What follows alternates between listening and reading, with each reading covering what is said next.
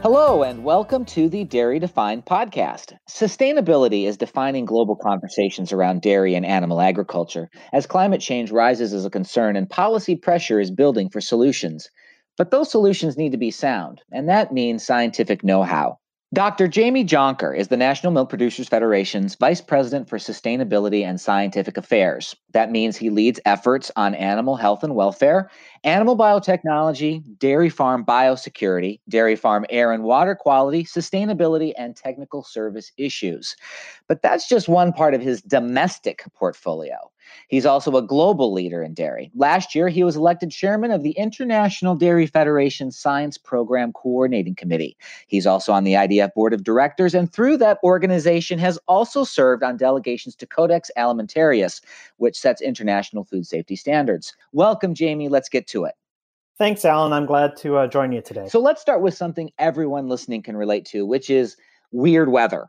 Last week, we had examples of this all across the country. And whenever that happens, you start hearing people talk about climate change. But that's the general conversation. What's the specific conversation that's evolving about climate and dairy? Well, Alan, there's a number of conversations around climate change in dairy today. And, just like the weather, they change from day to day. But here's kind of where they generally are. They're the perceived and actual impacts of dairy production on climate change. There are the potential impacts and challenges that climate change can bring to dairy production. And there are opportunities for dairy to help address climate change. And those are kind of the three spheres of conversations that I'm hearing today. And climate, of course, then gets wrapped up in sustainability. These conversations kind of blend together. How are they related? Climate change gets wrapped up in sustainability, specifically about greenhouse gas emissions and global warming.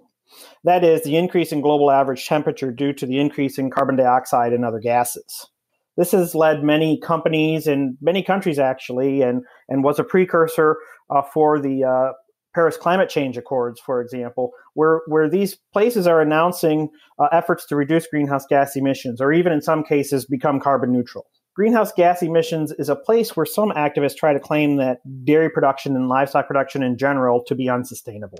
So when people in those groups that are skeptical of agriculture in general start talking about climate, sustainability, the future of the planet, dairy and animal agriculture as a whole gets a lot of fingers pointed at it. And you see that in these debates today. I think there's a number of facts that they just kind of get wrong or misrepresent. But let me talk about, some of the things that are happening in our planet today and in the future. We're looking at a global population that's continuing to increase. Estimates are that we're going to be nearing 10 billion people by 2050. As the economic circumstances of people, particularly in the developing world, increase, they have a desire to consume more animal products, and particularly dairy. And we also know that milk and dairy products are a source of significant essential nutrients for people. Let's just face it, milk itself is nature's most perfect food. And there's a reason why people want to have more dairy products, and that's part of it. So where are we today in the U.S. dairy sector? We're only responsible for about 2% of the greenhouse gas emissions in the U.S. And according to the Food and Agriculture Organization of the United Nations, North America as a continent, which is dominated by the U.S. for the dairy industry, is the only region in the world where absolute greenhouse gas emissions have decreased from the year 2005 to the year 2015, the most recent time frame for which they have data. And it's decreased by 5%, and that's even with milk production increasing on average about 2.1% per year during that same time period. So we're producing more milk, we're having less greenhouse gas emissions overall, which means that the U.S. dairy sector is already the most efficient in the world. I mean, I've yet to meet anybody who is, pro climate change and saying, yes, let's just ramp up those greenhouse gas emissions. And that's a global concern. So why is the U.S. able to get these results that other parts of the world that clearly also share these concerns aren't able to do? I think one of the reasons we have the results that we have being leaders in the world is that we've been leaders in innovation in dairy farm production for decades. When you look at the way that our farming systems have adjusted to producing dairy in all 50 states and Puerto Rico, you can imagine that we have a very diversified dairy industry. We've got 34,000 dairy farms in the U.S. from 5-cow Amish farms that milk by hand to dairy farms with 10,000 cows that are practically vertically integrated industries. In climates from Arizona, where it's hot and dry, to California, where it's hot and humid, to places in Minnesota, where on days like today, it might be minus 20 degrees Fahrenheit. We have a diversified industry that has adapted to those production realities in all sorts of environments and climates. And because of that ingenuity, it's allowed us to become the most efficient dairy producers in the world. I'm glad you bring up the 5-cow Amish operations, Jamie, because a person can be listening to this and they'll say, sure, the U.S. does all this. We all know that these are super high-tech, high-scale, industrial, in scare quotes, farms. But it seems like there are still some lessons that the rest of the world could learn, given the full diversity of what you have in U.S. dairy. Absolutely. And, there are many things that U.S. dairy farmers are doing today to continue to drive down their greenhouse gas emissions and work towards what is an eventual goal for the U.S. dairy industry to become carbon neutral by 2050. And they are things that can be done on small farms like the Amish farms to the large farms. And we can take those opportunities, things like minimum till and no-till, intensive rotational grazing, methane digesters on farms that are of size that can utilize that. And these can be utilized in other parts of the world, from developing countries to the most developed countries in the world. Our technologies are things that can be utilized not only in the U.S., but elsewhere. I would note that there are some great stories about scalability, greenhouse gas emissions, and dairy in the latest Dairy Defined, which you can see on our website at nmpf.org. Jamie, just to add a little bit more to your resume, you're also NMPF staff scientist, and that means you play an important role in the FARM program. Tell us a little bit about your work with FARM, some of the climate solutions we're already seeing on the farm. I know we've already talked about that a little bit. And what are some policy concepts that could further dairy's role as a climate solution? Alan, I think and I know, but maybe the audience doesn't know, the National Dairy Farm Program is our U.S.-based on-farm transparency quality assurance program that demonstrates U.S. dairy farmers' commitment to responsible and sustainable production. Environment's part of it, but it's also animal welfare, antibiotics, workforce. And so I've talked enough about farm. Let me talk about farm environmental stewardship. What does that offer in this arena? It focuses on measuring greenhouse gas intensity and energy use on a farm-by-farm basis. When a farm goes through an evaluation to get that information, they then can benchmark themselves against farms in their region and farms nationally.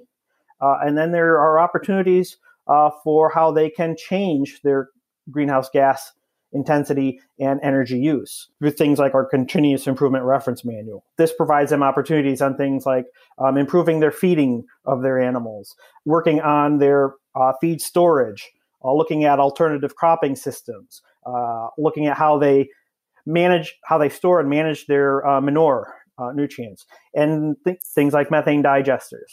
So there's a variety of things that farmers can do today that they can customize to their individual operation.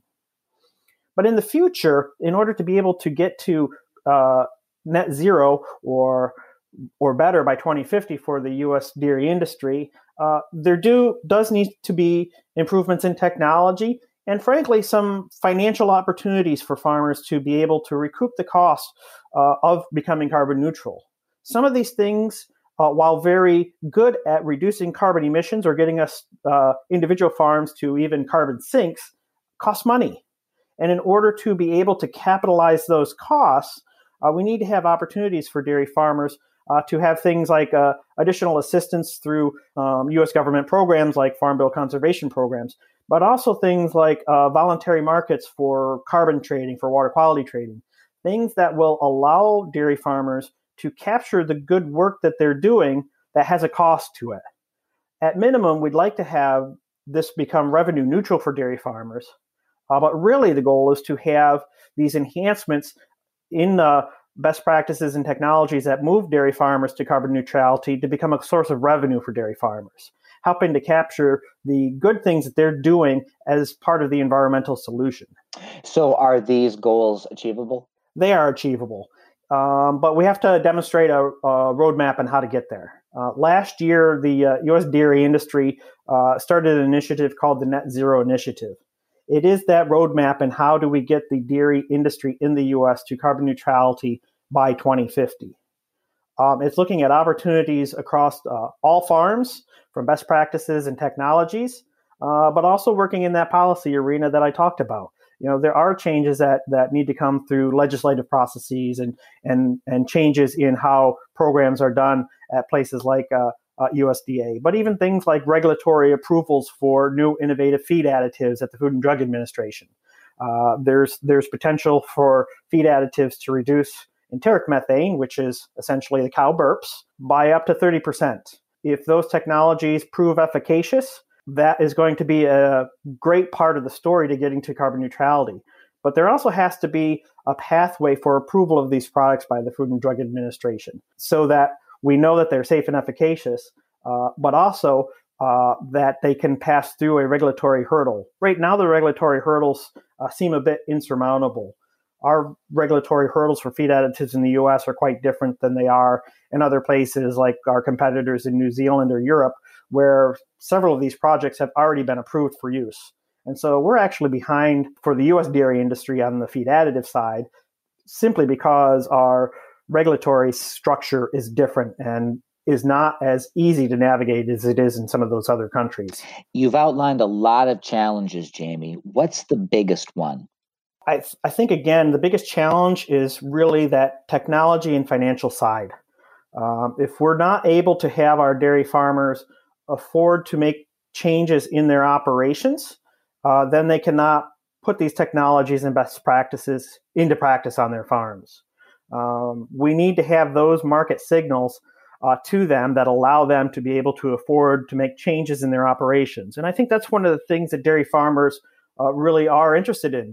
They are always improving their operations, making changes to make their operations more sustainable from their own economic circumstance, for their family, for their community. Here we're looking at all these impacts from individual dairy farms to roll together and make the whole U.S. dairy industry carbon neutral. And we need to be able to provide those tools to the dairy farmers to make these technologies and best practices affordable for them. We are with Dr. Jamie Jonker. He is NMPS Vice President for Sustainability and Scientific Affairs, and he's been joining us today to talk about dairy, climate, and sustainability. Jamie, is there anything else you'd like to add? I think just in closing, Alan, I really firmly believe that the U.S. dairy industry is poised to be an environmental solution while providing milk and dairy products, not only for U.S. consumers, but people around the world. We're exporting 16% of our dairy production today. Part of that is in recognition of the great work that our dairy farmers are already doing on sustainability. And as we continue on that journey, I think U.S. dairy products are going to continue to be favored around the world. When we have the same bar as our dairy competitors elsewhere in the world, I think we're going to win over every time. Thank you for your time, Jamie. Thank you, Alan. And that's it for today's podcast. You can subscribe to Dairy Defined on Apple Podcast, Spotify, SoundCloud, iTunes, and Google Play under the podcast name Dairy Defined. Thank you for joining us.